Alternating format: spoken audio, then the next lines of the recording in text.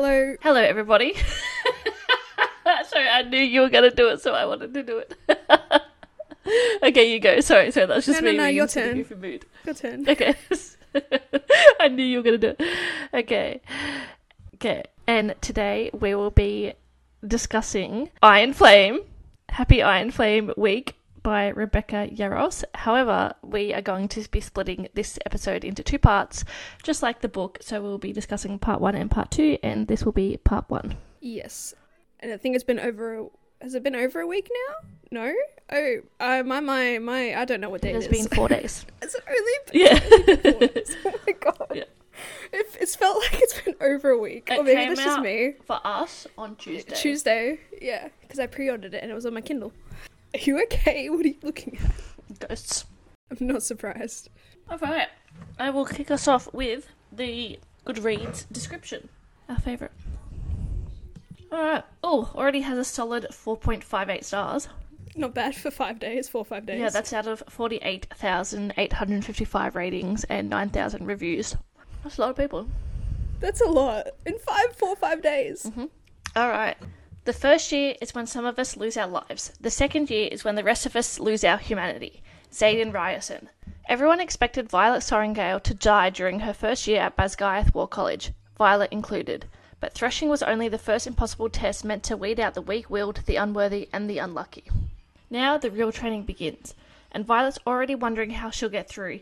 It's not just that it's grueling and maliciously brutal, or even that it's designed to stretch the rider's capacity for pain beyond endurance. It's the new vice commandant, who's made it his personal mission to teach Violet exactly how powerless she is, unless she betrays the man she loves. Although Violet's body might be weaker and frailer than everyone else's, she still has her wits and a will of iron. And leadership is forgetting the most important lesson Basgiath has taught her. Dragon riders make their own rules. But a determination to survive won't be enough this year, because Violet knows the real secret hidden for centuries at Basgiath War College, and nothing, not even dragonfire, may be enough to save them in the end. Thoughts, feelings, and emotions, Kenzie. No, I want you to do yours first. Just because, sorry, I'm scared that I'm going to say something that will spoil something for you. Okay. Because you haven't finished it yet. Okay, also everyone, I finished the book, but Claire's only finished part 1. So. Alright, my thoughts, feelings, and emotions.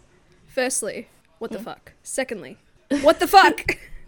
No, I don't know. I genuinely don't know what to say about it. I'm enjoying it so far. It's a bit like slow paced-ish the first part. Very interesting route we are taking, because once in these sorts of either books, other forms of media, anytime there's this revolution or a secret revolution, once you have the welcome to the revolution or rebellion speech, boom, instant traitors, they're part of the rebellion, we get that whole aspect. So it's very interesting how, Violet's learnt what she's learnt so far, and then now she's just thrust back into school life, essentially, and having to keep this secret or try and be on the down low while Xaden does his thing. I just found that incredibly, intriguing and interesting, because, I just expected, they're against the college now, and they're against leadership. Now this is where, hell is going to break loose, but no, that's going to probably come in part 2. Enjoying it, slow-paced. Again, I already said this to Kenzie, it just got to a point where I just checked my percentage of where I'm at, and I'm it was over, 25 chapters, and it's I'm still at 35%, bro. What's going on? There's just so much. Enjoying the twists and turns. Interesting. Enjoying it so far. Can't wait to smash out part 2. This was me as well when I had read, same, 25. Well, I was at chapter 25. Infamous chapter 25. I keep seeing a TikTok about that, and I've forgotten what happened, so I quickly reread it while you were setting up, and Anyway, and I was only 35% of the way through, and I was what? There had already been so much going on. So, my thoughts, feelings, emotions are screaming, crying, throwing up. All over the place. I'm not, no spoilies, but I'm not as devastated at the end as a lot of people are, so I can process it and work through it. It's fine. As in the very end of the book? Do you want me to remind you where part 1 ends so you don't get confused? I remember it is right after they've saved her from the interrogation. Yeah, and they've given pretty much the rest of the cadets and everyone a choice whether to join the rebellion, revolution, whatever. But so just as a whole. But so part 1, thoughts, feelings, emotions. I enjoy it. I enjoy the pacing because, yeah, same as you, usually they have welcome to the revolution, bam, bam, bam, bam, bam, action, action, action, action, fighting. But it's like, no, I want more of the world, because this is only book 2. So it's like, I want more of the world building. I want the new characters. I want the lore. I want some mundane activity. But yeah. Sure. Yeah, it's a good balance of all of those things. Okay, how do we feel about... Because a lot of people speculated due to the end of the first book about with a Xaden point of view. How did you feel about, like, obviously coming this far and not having that split POV? How do we feel about that? I'm fine with it because it is Violet's story. Well, technically it's Jasinia's retelling of the story. Yeah, for sure. Yeah, that's true. And Jasinia was just with Violet, so that makes sense. I thought that it would have gone into dual POV just because of the literal physical distance between Xaden and Violet in this book. So I thought that, yeah, we'd have her during the week and then him during the week or whatever, and a little bit of crossover. But I'm fine without having the dual POV. The dual POV might come further on, like consistent dual POV. But that is fine. Because, yeah, I feel like, there was a lot of controversy or people were expecting that and they may be a little bit disappointed. And, of course, everyone is so invested in these two characters and their love story, and they hate the fact that they're so separated in such a way. Yeah, I really enjoyed that it is focusing just on Violet, because it feels like we're just living through her first year again, except with the new, with obviously new knowledge and intentions in regards to knowing about this revolution. And it's like we get to see how she handles having to hide this knowledge as well, and having to hide all the knowledge from her friends, and seeing what lengths she would go to in order to preserve her knowledge and secrets, and like Xaden in general. Whereas if it was a dual point of view, like we get the sense with Xaden, he's willing to kill first, ask questions later. Like we know his motivations and that he'll do whatever it takes to protect the revolution. I'm just going to keep calling it the rebellion, the revolution, whatever the defense is. So yeah, no, it's interesting to see, Violet being thrusted into that position.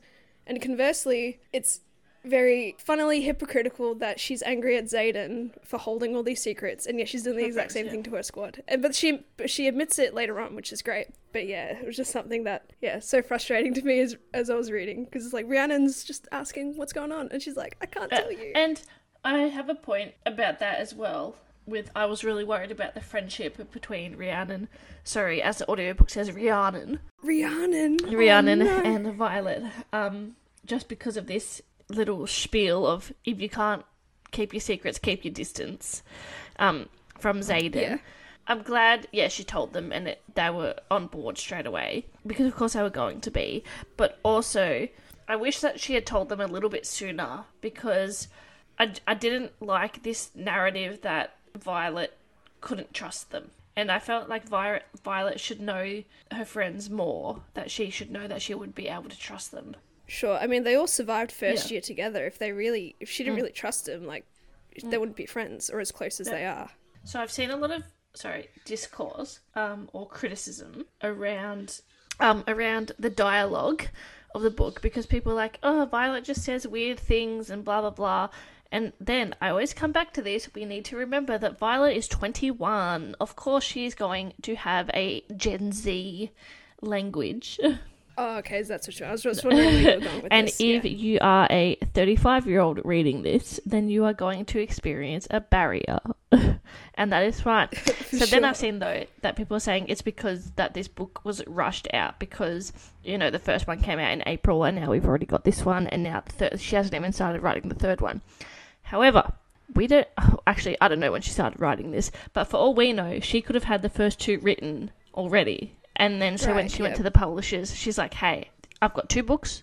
It's probably going to be a multiple book series. Here's the first 2. What do you think? And the publishers determined when to publish it. Also, because of the popularity of the first one, then the publishers could have also rushed her to bring out the second one. So let's not blame Rebecca Yarros for everything. We know she's butchered the language, but... Yeah, I mean, I'm sure authors, when approaching publishers, some may have already, have multiple books written, and then by the time the first book comes out, then the second and third are in progress or editing at whatever stage they're at. And then, although there has been also a lot of stuff about the printing, because there's been lots and lots and lots of printing errors. Oh, yeah. And even on your Kindle, you were showing me that there's an error of the Kindle, the e-version, which is hilarious to me. Yeah, I was like, I thought I was going crazy because I read it and then, so yeah, at the bottom of the Kindle there was, yeah, like 2 or 3 sentences. And then I turned the page and then those 2 or 3 sentences were the exact same up top. And I swear, like, it has nothing to do with my screen size or text size or anything, because that adjusts with the format, the Kindle format anyway. And so yeah, I was just absolutely bewildered. I don't think I've seen any other mistakes that have jumped out at me yet, but that was the most notable one, and I felt I know, like an saying idiot. to you that there was quite a few times when I had to reread a passage, and usually, like, yeah, I skim, and then sometimes I have to go back, but this was consistently I had to reread things. So now I'm like, am I dumb, or was it just because of, like, printing error, ebook errors, and it was just the way that it was formatted and laid out that it didn't make sense, but yeah. Yeah, no, it was so devastating. Kenzie was meant to pick up the special edition books on Tuesday or Wednesday or whenever, and she's like, nope, come back another time. Okay, no, this is my issue. Okay, so, not my issue, this is what happened. So, I ordered the special editions of Fourth Wing, and they were delayed because of printing errors in those. Yeah, as well. It came out in April. Because these are the special editions, so they they've gone back to the press, they're reprinting them, but the reprint has fucked up, so they have to reprint the reprint. Anyway. Okay, right. Yeah, but then I also ordered the special edition of Iron Flame, and this was my mistake because I thought that they would all just come out on the same day, right? No, when I called them back, I was like, oh, I know there's an error with Fourth Wing, but I'm just wanting to check on Iron Flame. And they're like, yeah, they're not due until December 12th. It's always been due December 12th. So I'm just a big dum-dum, but also, like, that irks me. So it's just the Fourth Wing that's reprinted, yeah. The reprinting errors. Okay, cool. Because I was under the impression it was Iron Flame, and I'm like, what the fuck? But no, that's okay. You're just excited, and you were just, I don't know. I was waiting for my text message. Book day. Yeah, and you were twiddling your thumbs. I remember with It Starts With Us, I went in at 9 a.m. I was like, I want my book. And they're like, they haven't been delivered to the store yet. Yeah. And I was like, come on. Like, you should have them the day before. But remember, Australia is a day ahead. So does they came in at like 10 o'clock. But yeah. Oh, okay. So you just had to wait an hour. It's essentially a book premiere day, so you expect it to be fully stocked and ready just in case there's an influx of people who want to buy it on release day. Especially the people that have been to the midnight release. It's like, okay, well, obviously you have them in store. Like, yeah. Imagine if this happened with like a gaming store situation, because like they all have their games all stacked and everything ready to go. The men would cause a fucking riot if that was the case, but just because it's books. Anyway, we're way off topic. It sucks that we're going through reprints. It's also kind of funny. I don't know. Shit happens. What can you do? Printer's going to print or not work. Also heard there's talks on the line about the pacing of the first half of the book. Yep. Your thoughts first. It just reminded me a lot of the first book in terms of it is going through a school curricula with the, obviously, Violet transporting back and forth to Xaden, etc., etc. I thought initially it was quite slow because obviously, like, they're info dumping straight away. Info dumping, but because it's strictly Violet's point of view, we're living through her life. She's going through a second year school curricula, so therefore we have to as well. And yeah, we're also learning new things about, you know, what second years go through. But yeah, it did still feel like it took forever. As I said, I got to like over chapter 25, 26, 27, 28, blah, blah, blah, and I'm like at 40%. I'm like, when are we going to get to the juice? But I think it was still kind of fine, because you still, I don't know, I think I'm indifferent. I think it's fine. Maybe on the little slower side. That's just me. Okay. Same. Because I knew that obviously shit was going to hit the fan in the second part. As soon as I saw that it was 2 parts, I was like, okay. But I liked, the first half because we're info dumping a lot, which is fine. Because there's been a while since the first one came out and a lot of people don't do the reread. Hello, it's me. my brain do not brain.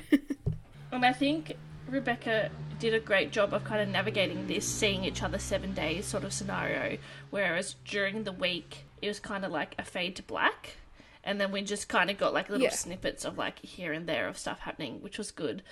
But then I also thought it was really refreshing to see Violet and crew watching the first years. Yeah, Yeah, from so their... the different perspective. And then especially, I think there's one point as well where Imogen is talking to Violet about something or whatever, and then she's like, yeah, because I didn't like you in first year. Or then there's a lot of, like, this recurring motif of, you know, until Threshing, don't bother learning their names or whatever. Like, they're just another name on the death row. And yeah. So it's like, until they have their dragon, they're not a rider. So, and they could die at any moment, so yeah. It's going through... Yeah, the second year, it truly is like the desensitization process / potential dehumanization process. What I loved about Violet's character throughout the first half and going through second year life is that she's constantly reminding herself, like, I don't want to know their names, I don't want to know their story, I don't want to be friends. And yeah, it's truly trying to survive second year. And yeah, and she doesn't care who hates her and everything like that, because obviously she's trying to look out for Sloane, who we learn is Liam's younger sister. And that was interesting. I didn't expect Sloane to hate her. Like, I was just gonna be like, all right, we're gonna be buddies. Like, I'm gonna look after you the way potentially Liam looked after Violet, or the way Zayden looked after Violet, etc. What did you think of Violet keeping the letters that Liam was writing to Sloane? I didn't expect her to use it as fucking blackmail. Love rude. But I love extortion. It's becoming my favorite. I was like, yes, bitch. Yeah, she grew a bit of a backbone. I think in the first book episode, I feel like I didn't really care about Liam and Violet's like friendship. Like, but that's just me.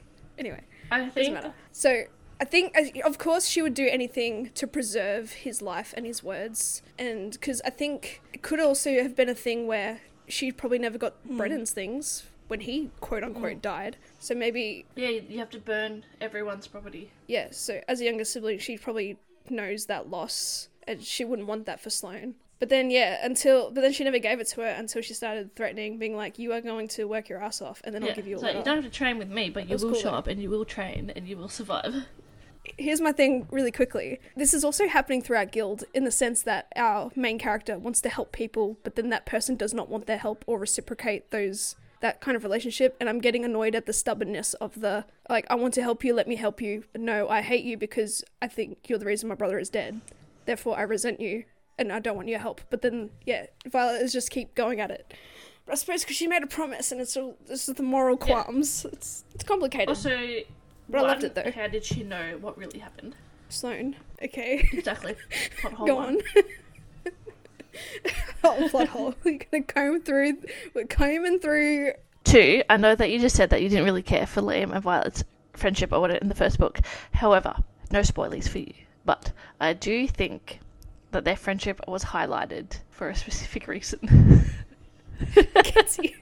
They're gonna be lovers. Ghost lovers. At the end of the day. My ultimate Spectrophilia. My ultimate fantasy. Anyway. For other reasons.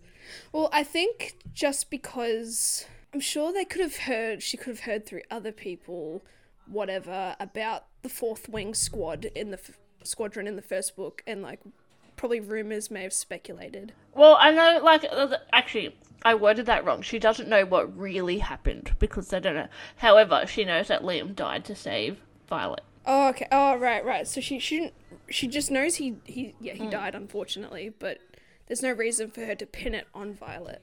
Interesting. I don't know. Let's talk about the, quote, recovered correspondence, unquote. I know, that through TikTok and yeah, because it made me lose my fucking mind about, it's recovered correspondence. Also, because of the first book, I'm paying a lot more attention to the little excerpts on top from, like, other correspondence or other general journals or books or scribes or whoever else it may be. Even, like, our professor characters as well, like, a couple from them that pop up. On that recovered correspondence, would it have killed Rebecca to give us one letter? like a proper letter, yeah. Not just snippets. But then I guess if we're going along with this theme of it's a recovered correspondence, then, maybe it was, like, partly destroyed or something, like. Yeah, partially compromised in a way. Yeah, I don't know. You forget that this whole story, is written in or around Jazina's interpretation of things, and because we learn how dedicated she is in becoming a scribe, and she's becoming specifically or specializing in being an adept scribe, whatever the fuck that means. So yeah, very interesting. And yeah, people, I got a lot of freakouts assuming that they're gonna die. Well, in their eventual life cycle, they're going to die. Like, it may not happen throughout the books, but when they're old and frail and whatever. Or maybe they're just like, artifacts that's been found of all these war sites that I'm going to assume is going to happen. Also, let's remember at the start, that's like, the names have been preserved to, like, honour them. May, like, Malik condemn their souls, like, may their souls be condemned to Malik. So, like, they're dead. This whole little moment in history for this world is just going to be another, like, journal entry or, like, another history book. They're dead, but we ain't there yet, so it's fine. No, hell no. No, but I like that. Alright, let's talk about Nolan. Okay, the asshole. The traitor. Cue Olivia Rodrigo. Obviously, something was going on when he's looking like a ghost, essentially, walking around frail, and then all this stuff about saving a soul comes with a price, blah, blah, blah. So, I assumed that it was something to do with Venom. Like, they figured out a way to, like, bring a Venom back or whatever, or something. Did you think it was going to be Jack? Because there's so many people that are like, I knew that it was going to be Jack. I knew Jack was going to come back. And then, theoretically, I guess, no body, no crime. Like, we didn't actually see his body, so... Well, since we've learnt that, like, Varish, I think that's how you're going to pronounce his name, and all the other professors have dabbled in, like, the new technology of, say, like, potion suppressants or dragon connection suppressants, that type of thing. I thought it was going to be along those lines, like they're just creating more of these funny little potions for perhaps school reasons, but then obviously later used. I feel like that's a war crime. I would say, I would say so. I wasn't expecting him to bring somebody back. Because, it was overtly emphasized that, like, Jack, had a mountain dropped on him, that type of thing. Yeah, remind me, when did Jack die? During Threshing, I think? No, because he got a dragon. It was... No, yeah. War Games? It must have been, like, Squad War Games or something. But then there were elsewhere for War Games. I can't remember. Oh, yeah, I don't quite remember when, but interesting that they managed to find him. Yeah. Unless the dragon led him there. Or maybe when Dane sussed out Violet's memories, perhaps. But I don't know, it's just, there was constant emphasis of, like, when Jack died, he fell off, a mountain fell on him, like, how is this all possible? So, wow, so, what does this mean for, like, mender capabilities? Do you want to clarify what you said to me about you assuming Brennan was a healer when he is a mender / writer? They said he was a mender. Also, it just went straight over my fucking head, because, like, in the 8th chapter, it says that Brennan is a rider from Fourth Wing. I don't know, but, because I talk about him being a mender, I thought he was a healer. You just assumed healer. And then, so in this book, when he's in, like, Rider Blacks, and he's, like, a general or a lieutenant or whatever, I was like, I'm confused, because I just kept imagining him in, like, robes. And then, also, on top of that, I was like, okay, well, now he's hot. Okay, he's completely flipped the switch. And I saw a really funny comment. It's like, people, when there's, like, the AI art and stuff, and everyone's like, oh my god, like, this is exactly what I imagined this person looked like, whatever. And I saw a comment, it was like, hey, when I think about them, I just see a blurry face and vibes. Yeah, blurry face and vibes. I love that. Yeah, understandable, because we were talking about it at coffee the other day, and it's like, well, now it makes sense, because all Sorrengails are inherently riders, so I think I had that sort of assumption as well. Like, in that moment, you just, because that was his signet, he could mend / heal whatever, so you just assume. Reread the first book, I suppose. Moral of the story, I wish I did. I'm picking up on so much more stuff. Can't tell you though. Yeah. No, it's so funny, you're in the process of, I guess, rereading the first book after you've completed the second book. Pretty gnarly way to go about it, but you do you. So Nolan. So what does this mean for Menders? Surely it has to come up again, because the way the first part ended with Varish, good night, perhaps Nolan might be persuaded to bring him back to life properly again as well. Probably not as a tedious attempt, because he's not crushed by a mountain, he was just stabbed. Oh, I think he was pretty well shish kebabbed. If the crushing of a mountain, if Nolan can fix Jack Barlow with his bones, but again, there was no body, no crime. So, like, did he actually get crushed by the mountain? Alright, whatever. Okay, let's talk about Bodhi really quickly. Okay, I don't care exactly. About Bodhi. And he became a very, like, important character, and I was like, why? That's all. He was a sort of messenger boy in a way between Xaden and Violet. or he's more so reminding Violet not to do anything stupid or to, like, not take as many risks in any sort of research. But of course Violet is ignoring him because it's Bodhi and she doesn't. If anyone ever told, like, you stumble upon a revolution, you find out your brother is alive, you find out that your boyfriend, mate, lover is essentially leading this revolution, and Yes. among other things, I don't know what you know. Do you know his official title in... No, I just know that he's a part of the Okay, cool. assembly. The Okay. Revolution Assembly. Okay, never That's mind. all. Alright, continue. Shut the fuck up. Don't do this to me. Sorry. Bitch. Sorry, so sorry. Anyway, you find out that he's leading this revolution, and then they say, hey, go back to school, don't say anything, don't help. You know, the first thing I'm doing is I'm trying to find a way to help.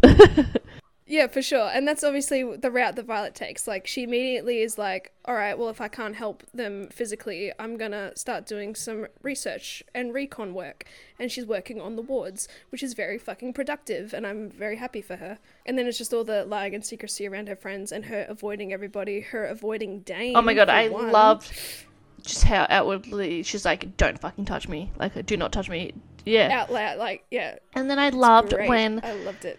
Professor Emeterio, I think, or whatever, like, she was injured on the mat or something. Yeah, and Dane, Maybe, went to help her. And she's like, don't fucking touch me. And then Emeterio came over and was like, can I touch you? And she's like, yeah, that's fine. I was like, Emeterio. But it's also like just a slap in the face to Dane. You described to me, because we were talking about it again at coffee and I hadn't made as much progress. You described to me that the first half of this book is very a la Harry Potter, Professor Umbridge vibes. And yeah, as soon as you said that to me, I could not stop thinking about it every time Varish. I saw Varish, Commander Varish, or whoever the fuck his Commandant. title is. It's like, oh, yeah, I kept saying commandant, and then the audiobook says commandant. And then that just reminds me of Pirates of the Caribbean, so... Okay, just call him Varish. Ah, my elbow! Sorry. That sounded like it hurt. Oh, it did. Yeah, just Varish. He is being brought in by Colonel Atos, which is obviously Dane's father, because apparently Basgiath is... Basgiath, sorry. I don't know. Do not butcher my native language. You've been Scottish for 5 minutes, Kenzie. You fucking settle down. Yeah, it turns out Basgiath is getting a little soft, and they need a bit more of an edge in their students, in their writers, in every aspect of this college life. And so Varish is appointed, and he is known for being very torturous and very violent in that sense. Yeah, for example, on conscription day, his dragon came in and scorched a bunch of people, and scorched people, riders, that were bonded with dragons. So, instead of just, like, loser, scaredy cat first years... Yeah, he's taken out full-on bonded riders and qualified cadets, etc. Is that not treason? I'm surprised, yeah, someone should have called him... And I think someone at one point was like, you killed bonded riders. Yeah. I think it was Professor Grady or something. Yeah, but then also nothing really came from that. No. I love towards the end of part 1, though, that a couple of the professors were catching on to Varish's bullshit and how he was strictly targeting Violet, which was great. But I also loved the tussle of Varish, or even Colonel Atos, or any of the, I suppose, evil professors or whatever. They can't outwardly accuse Violet of things. Yeah. Without exposing themselves. That they know what's going on. And, like, yeah, Violet obviously can't do the same thing either. Like, I love that tussle and the towing the line in that aspect. And then I just loved seeing Varish be humbled, whether it be through Professor Grady or Turn, whoever himself threatening Solus, his dragon. But it goes to show how fucked up his dragon Solus is for bonding with him anyway. Yeah. Because obviously... dragons are attracted to certain traits and capabilities of a rider. So what does Solus see? But I guess, I don't know, like back, because I imagine him as like a middle-aged man or whatever. But so I'm assuming that when he was a cadet, I'm sure he would have just been ambitious. And then so I guess that he's just corrupted his dragon over time or whatever. Sure. And obviously Ten has had a run-in with Solus before, because it is implied that took his eye. Yep. And yeah, I loved Ten just like ripping into Solus's throat and just threatening Varish and being like... only riders can be vice commandments or whatever. And it's just like, oh, he shot himself. It was great. But then, yeah, I think, yeah, Professor Grady was like, I think you are abusing your power, straight up. And then Varish is like, hold on, well, because they're all still for the Codex and live by the Codex. I really liked / hated when Varish punished Violet. I don't know what the fuck she did. Oh, because Andana isn't showing up because she's in the dream sleep. She's in the deep sleep. Another fucking stasis sleep situation. I'm getting sick of this. Yes. And she gets punished and nearly is pushed to burnout because Varish is like, show your power, blah, blah, blah. And then afterwards she's just like, I want Zayden. Yeah. Oh, yeah. It's just so sad. Yeah. We'll talk about their relationship a little later. Maybe this is probably just me, but what I found, like, I did enjoy reading Violet's life as a second year. But then a lot of it... influence of Zayden? No, not without the influence of Zayden, just, like, going through life, and then, I suppose going back to what we were talking about before about them watching the first years, it just seemed obviously all too familiar because we'd just had a book about Violet going through this whole process. And it seemed like it just... a little bit repetitive in the sense that she is still being, like, targeted and assassinated attempts, even though this is now for a different reason. But it just seems like it's, I don't know, just a bit repetitive in that sense as well. And obviously Imogen and the rest of the crew are also being targeted assassination-wise because of what happened at War Games. What about Nadine just being straight up? That was funny. I wasn't expecting, no, I don't know why I said that. That was just like a response. No, that was, I had to reread that a few times. Same, because I was so confused. I was like, which one had their neck broken? I was like, what? Yeah, because she was being a smartass, and she's like, I'm Violet, you see the purple hair, and then good night. Jesus. Yeah, I don't know, it just felt kind of repetitive of the first book, and I thought being second years, they're a little bit more safe, but obviously, yeah, with the context of the war game situation, and Colonel Atos trying to off them, because secrets die with the people who keep them. Yeah. I love that motif in recurring dialogue.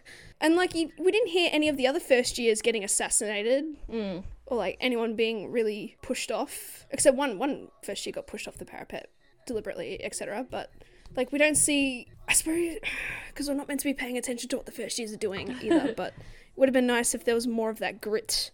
Speaking of first years, what do you think of Eric?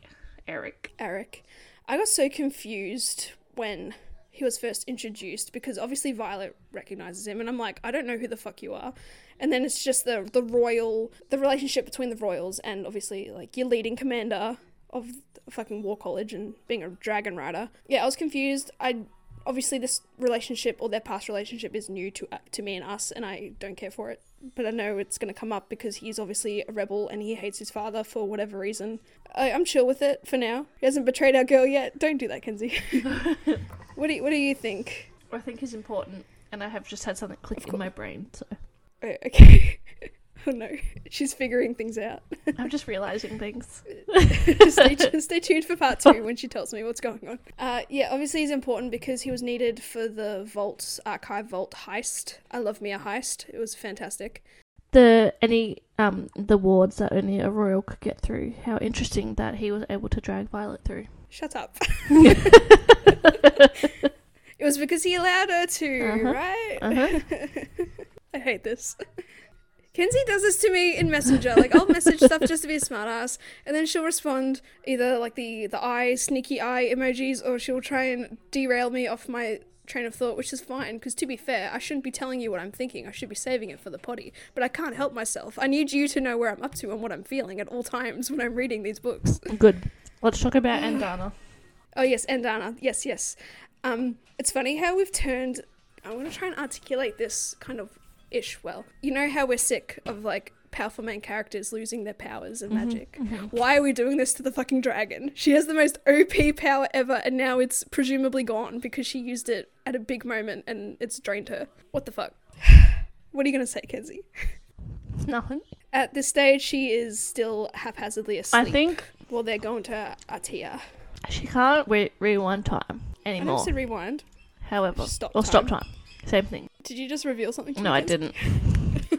Okay, so she can't stop time anymore. I don't believe you. No. However, I think that her power has evolved. Okay. As she is growing up. Because she is aging at an exponential rate. That Andana is a metaphor reflection of Violet's growth. Okay. Yeah. And I can't tell you what. No. Make sure you underline that note in your notebook so you don't forget to tell me I will in part 2. underline. Remind me, she is losing her gold and she's becoming black, or she is a black scaled dragon now. I forget. Black. Kenzie, don't do this to me. I'm being serious. Like, if I'm reading this right, is she losing her gold, or is she just becoming a lot more black and bigger? She's Black-scaled. becoming a different colour. Yeah, that's okay. Because we know this. Because it's obvious. Yeah. Because that's the reason why they're hiding her, is because she has subsequently changed colours, and no one needs to know to keep her safe, blah, blah, blah, blah, blah. And yeah, she's just in a stasis, a deep sleep, a dreamless sleep, and she is sleeping for far too long. Yeah, she's like, what's going on, guys? Bam, good night. The Emperine are very much concerned. Well, I don't know if they're concerned, but They've never seen it before. Obviously that would speak highly of Endana as a powerful dragon in the future. I love the joke that Violet made to Tarn. She was like, are you sure she's not yours? Yeah. He's like, yes. Yeah. Let's talk a little bit about Xaden ask the right questions, Ryerson. Ryerson. It should be Ryerson. And I'll take that to my grave. Anyway. If it was Ryerson, it would have a Y. What the fuck? What the fuck? Yeah. I just hate... Okay. There's 3 more books, at least. Maybe a novella. I just hate this, like, you're in love, you go to battle, you overcome this big battle. Oh no, he lied to you about this. In the grand scheme of things, insignificant thing. Sure. Okay.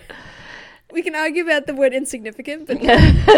And now you're like, I want him to fuck me, but I don't love him, but I do love him, but I want you, no, I don't want you, I don't trust him, and it's like... Was it just like an unnecessary angst that didn't need to be there? Mm-hmm. There could have been more yearning as opposed to angst, and I felt like it should have been more, I don't trust him, he needs to earn my trust back, instead of anger. I think she had every right to be angry, but it seemed to be very kind of inconsistent because she is battling because of the fact that she does, like, even though she didn't say it towards the end and all that stuff of part 1, that she loves him, or when he was like wounded or presumed to be wounded in that Zolia battle or whatever. Let's talk about that and how sneaky that professor was. Professor Devra? Mm-hmm. Devra? Mm-hmm. Yeah, I knew she was going to be on our side. Rubbing her neck, like... Yeah. I knew she knew something. Yeah, I just knew she was going to be on our side. I just had that feeling. Because who was it, Markham? He was very quick to dismiss, obviously, the details of the pamphlet or discredit it, blah, blah, blah. But also, Violet... awesome in sharing with her squad mates of Markham's his tells and like anticipating how he is going to divert the situation and discredit the pamphlet and stuff. I also really liked that Violet got to spend more time with her sister. A little bit more time, but yeah, it was nice. Also, my favourite scene was when she gets there and what's his name, Xaden, was like, ask me to kiss you, otherwise you're not going to be in my room. Like, he loves her so much. Swooning, kicking feet, giggling, whatever. Shall we talk about We're really flying through this. I feel like we just skipped over the love angst, the Xaden Violet. I don't care for it. Angst. I don't care for it. Alright? You don't care for it? It's not an integral part of the plot. It was just annoying back and forth. No, just wait. Who do you know? What do you mean? Do you know Catriona? Her name has been brought up, yes. Because she is Serena's... I don't know, sister or cousin or someone related to the Griffin Rider, who is Xaden's confirmed ex. Yeah. Wait till you spend some time with her. Kids, you know. How do you feel? Quick thoughts, feeling and emotions. Ill. Ill? Ill. Oh. Yeah. That's a very unexpected response. Okay, let's talk about the torture. The torture, okay. The torture scene. The interrogation, the torture. Where she is seeing Liam, is that the one? Mm-hmm. Yep, we love that. Don't look at me like that, Kenzie. I'm sure it's going to happen again. This is not the first time. She is going to perhaps hallucinate, dream, project, whatever the fuck you want to call it. Hallucinate. Interesting. Hallucinate. That's why I've given so many words, because I know you're going to do this to me. Is that how she described it? Described how she... What? Shut up, Kenzie. Now you're interrogating me. Fuck off. Yeah, very interesting.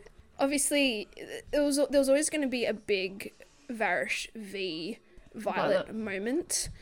Didn't expect Violet to be so incapacitated, but I suppose that's all Varish can really do. Otherwise, Turn is just gonna fucking kill Solus, which in turn would kill Varish. So he's trying to gain all these upper hands. He has his fancy fucking suppressants, his drinks, his potions, whatever the hell you want to call them. And then he has Nolan mending her and then breaking her again. Like, what does he have on Nolan, is my question. Yeah. Do we find out? No, and it doesn't matter now because Varish is dead. I mean, yeah, true. I was very worried that it was like big old trap for Xaden. Oh, yeah, because Violet did surmise that, yes. And I was a bit worried that some bad things were going to happen.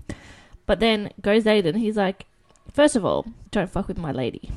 Love that. Second of all, because you fucked with my lady, I'm going to fuck with your entire lie and fabrication that you've weaved. And so he drops women bodies. Yeah, all across the borders. All across the borders, yeah. Yeah, he orchestrated treasonous activity. Let's talk about Dane in the interrogation scene. Oh, yes. Were you worried? I was very worried. I was so scared. Dane. I was like, Dane, don't do it. Don't do it, Dane. I mean, to be fair, he had every right to be the bad guy or be on Varish's side, because obviously throughout the first half, Varish was in Dane's ear being like, you know, why would Violet choose Xaden, or what does she see in Xaden and not you, and like, girl you've fallen in love with type of thing. He's really in Dane's ear trying to manipulate and or persuade him. Yeah, incredibly worried. And obviously Violet has been detached from him most of the second year, other than their little run-ins and him challenging her to fight, blah, blah, blah. I do really think that she went very hard against him. Because, I mean, he did, yeah, it was an invasion. But I think that he didn't mean to get all that information from first year. Like, his dad was just asking him to, like, confirm stuff. Remind me, like, what information did he acquire? Because it keeps being brought up in a way, but it's also vague, and I don't want to have to reread the first book to find out. I'm currently rereading the first book, so I can give you a refresher as well. But I think it was just about Xaden smuggling. It wasn't about war games. I think it was like that. It was I think it was though. I think it was confirming that Xaden was like smuggling stuff out, and yeah, and he was still like the rebels were still rebelling. Yeah. Okay. All right. Yeah, and like meeting up and all that type of stuff. And then Dane knew that his dad had something planned for war games. Yeah, so that's why Xaden says Athabine. Yeah. And that's the significant basis of Violet's hatred towards Dane. Yeah, because she assumes, because she tells him, you said you'll miss me. Yep. That was hard to get out.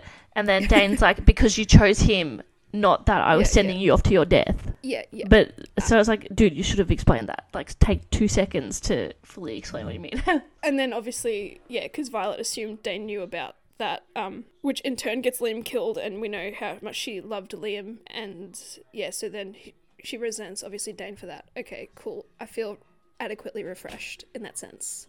Love that. So I was a little bit worried about Dane, because then I thought, although, you know, it was very harsh, the complete, I guess, shutting out of him. But she can't trust him because he's a mind reader. She can't trust him. But also, I think he should have been given the chance to explain or something. Yeah, sure. Does that happen later on? Or you still feel that, okay, if he does get a chance to explain, then we'll cross that bridge when we get to it. Well, I did like when Xaden does show up, and then he's like, are you turning traitor? Yeah. And then Garrick is like, oh, is that what's happening here? And Dane's like, guess so. So do you care about Garrick the same way you care about Bodhi? Like, you just don't give a shit about them? They're just there. I care about Sawyer, though.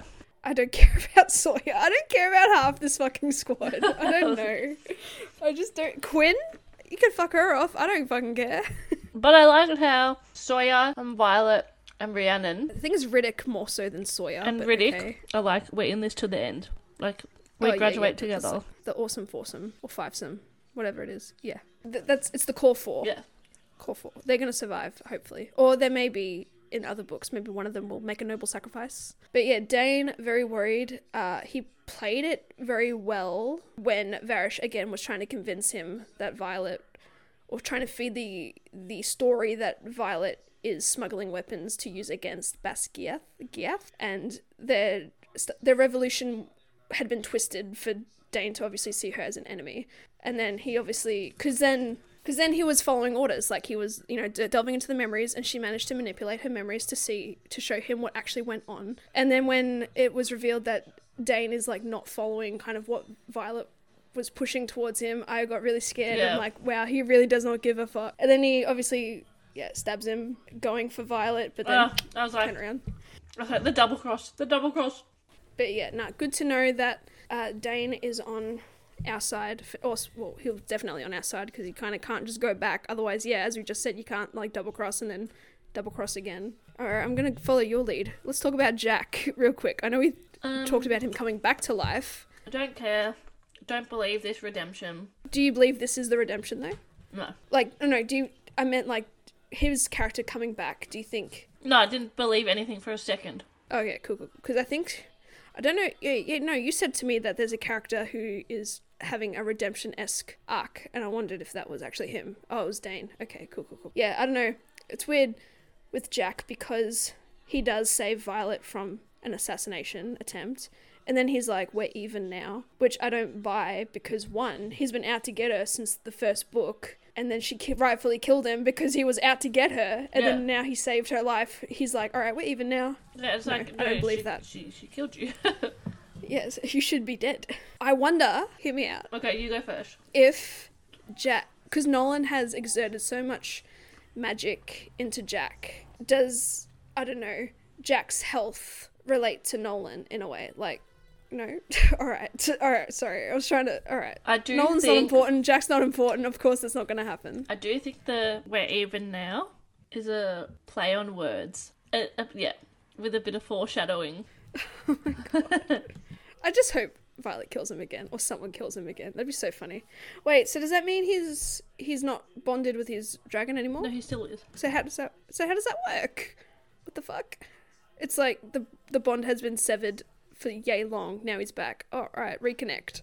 At the end of the day, I mean, I suppose why get into the technicalities of things? I don't care. I enjoy the first half already. I love the amount of action. I was surprised there was not a lot of magic or signet wielding. But I suppose there's no reason to if they're just overseeing the first years and they're not in any sort of battle aspects right now. But they did obviously all coordinate and worked well as a team together during the archive heist. Showed off a lot of everyone's signets as well, which is really cool. And how, they all work. And Rhiannon, her signet becoming more powerful because she was able to bring the stuff through walls with a dagger. Yeah, no, that was so cool. Also, I hated that Varys searched Violet every time she left, or whatever. And it's like, that's so sus on their part, because it's like, why would you need to search her if you weren't searching for anything in particular?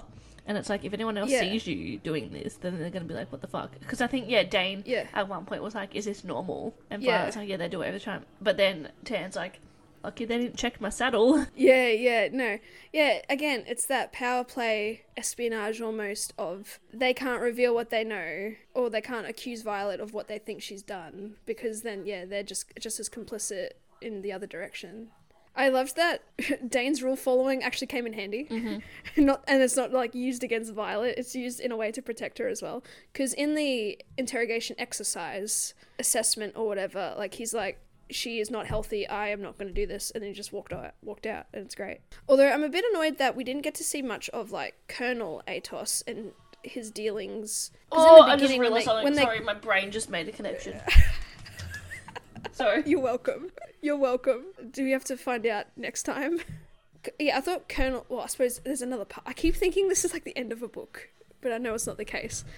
End of part 1, obviously we haven't seen much of Colonel Atos, even though he was quite significant once Violet and that came back, because they were pretty much, not on like a formal trial, but they're being questioned as to what happened at War Games, blah, blah, blah, and all their little myths, mistruths, and half-lies and stuff, and he was getting very embarrassed because his accusations were unwarranted, etc., etc., and then he's just been quiet ever since. But obviously he's obviously going to play a bigger part in part 2, but... Because we're so used to talking about fully finished books, like, I'm now forgetting that there's a whole other part to go, and everything is going to tie in together one way or another. How do we feel about Justinia?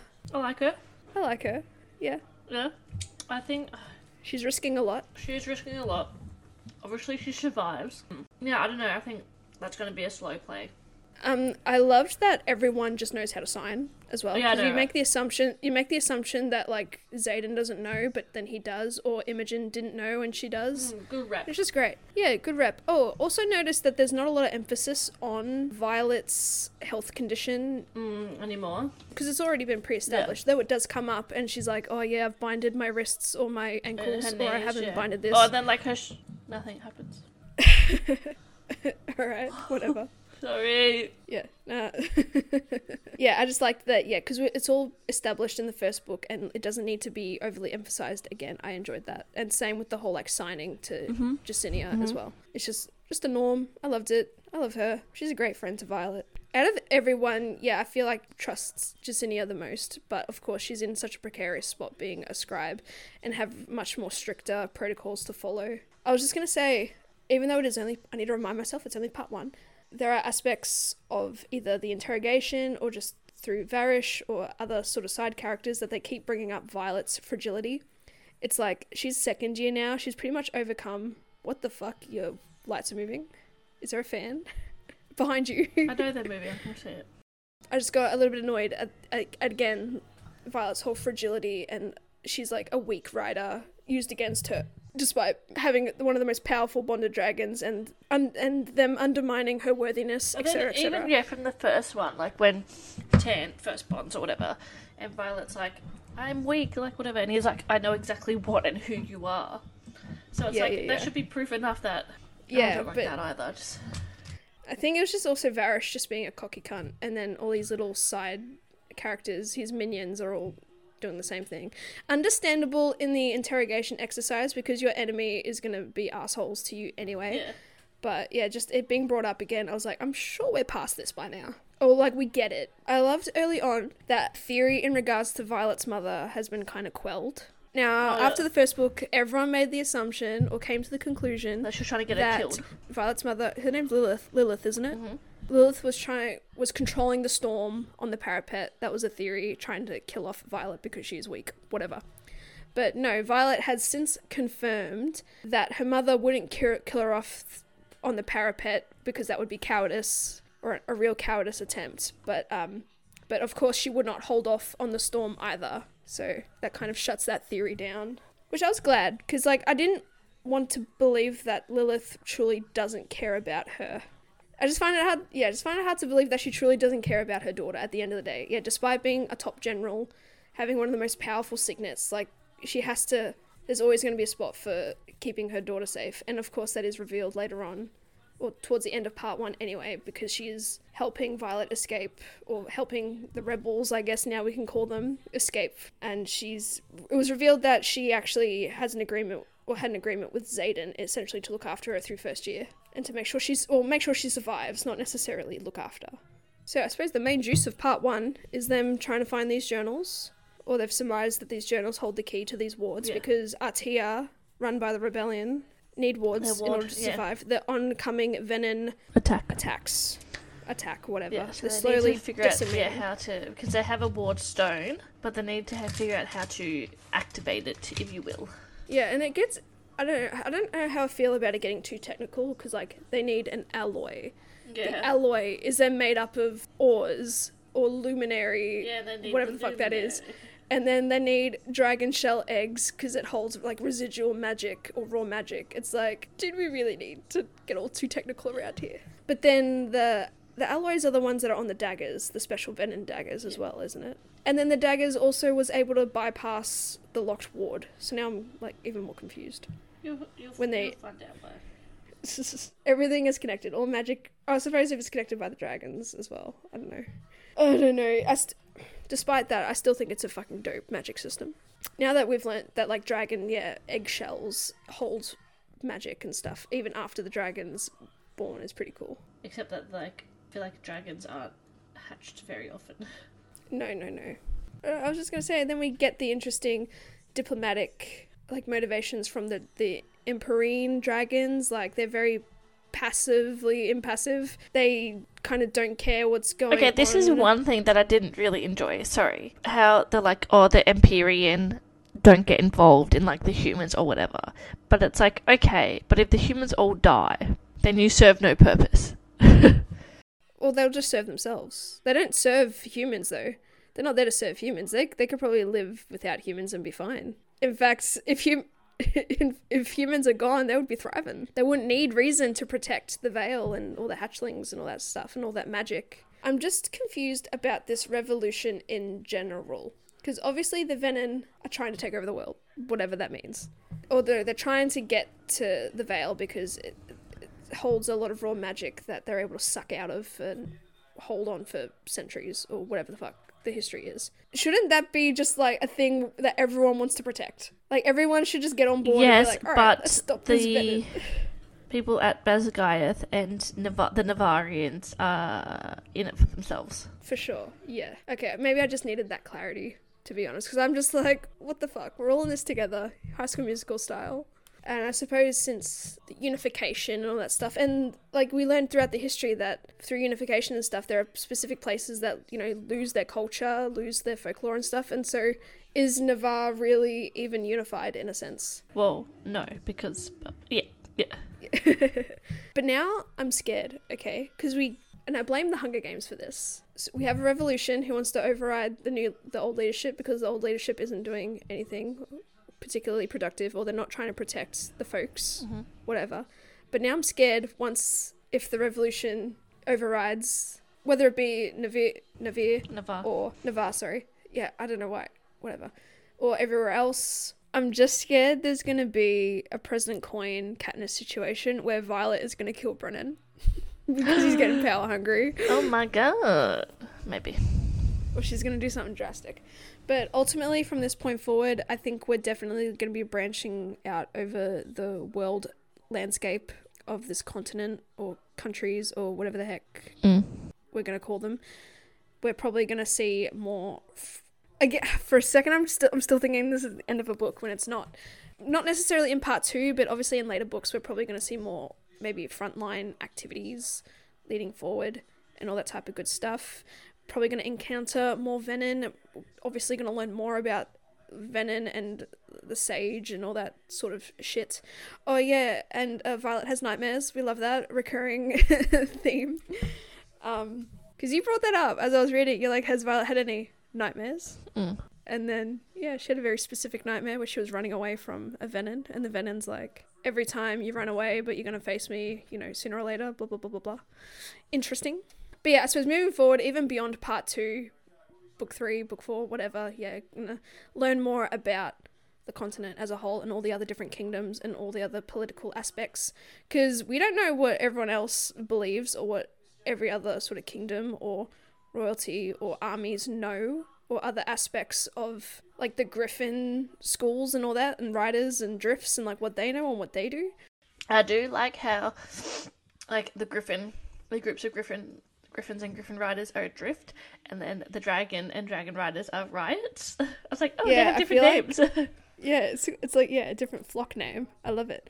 Because there was an excerpt that was giving us a bit more information about like the Griffin Riders and like the Griffin Rider equivalent college, and how Griffin Riders don't necessarily have signet level magic, but they do prevail in like lesser magic works and stuff like that, which is really cool. They can channel lesser magics.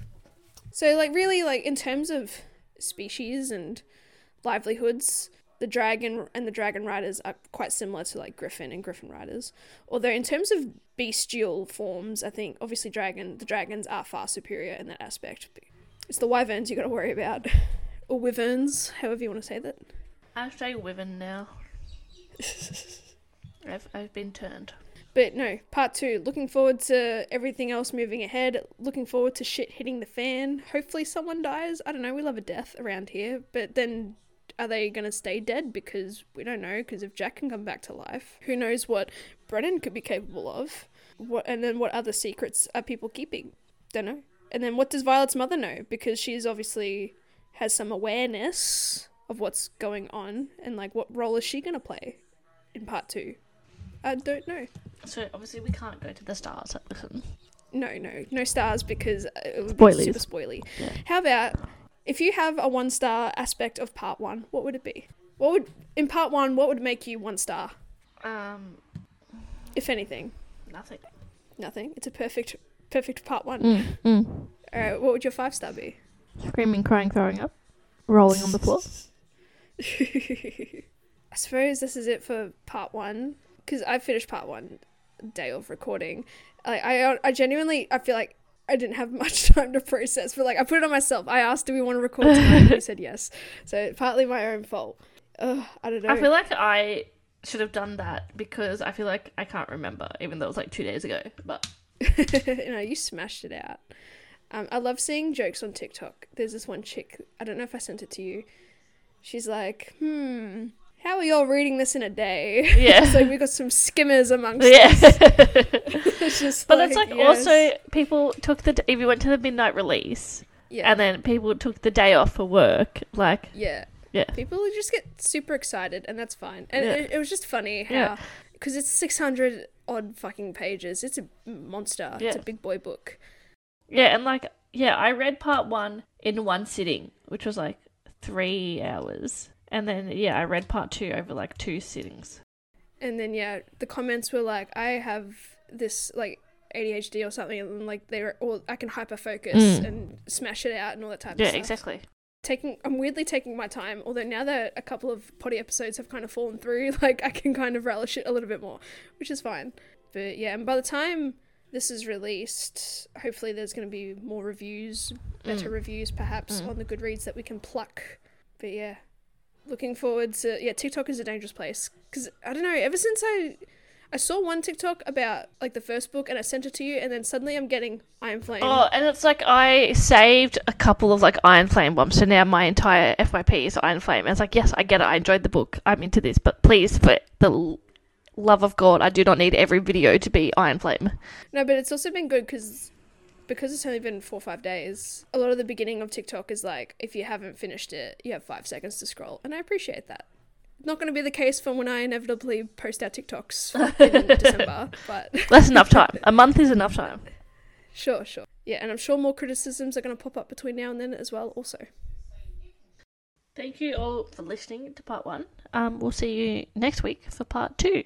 Yeah, and Kenzie's going to reveal all her thoughts to me. Yes. And all her connections. I'll finally be able to say things out loud. Check us out on Instagram, or are we not going to do that yet? Just wait for part 2. Should we wait for part? I don't know. Okay, find us on Instagram at letterbox_book_club. There, our link tree is in our bio, where you can find us in all the places. Yeah, catch up on some previous books that we've read or talked about. Catch up on Fourth Wing itself. Yeah. Refresh your memories. It's going to be great. I should have reread this book. Catch you next week. Bye-bye. Thanks, everyone. Bye.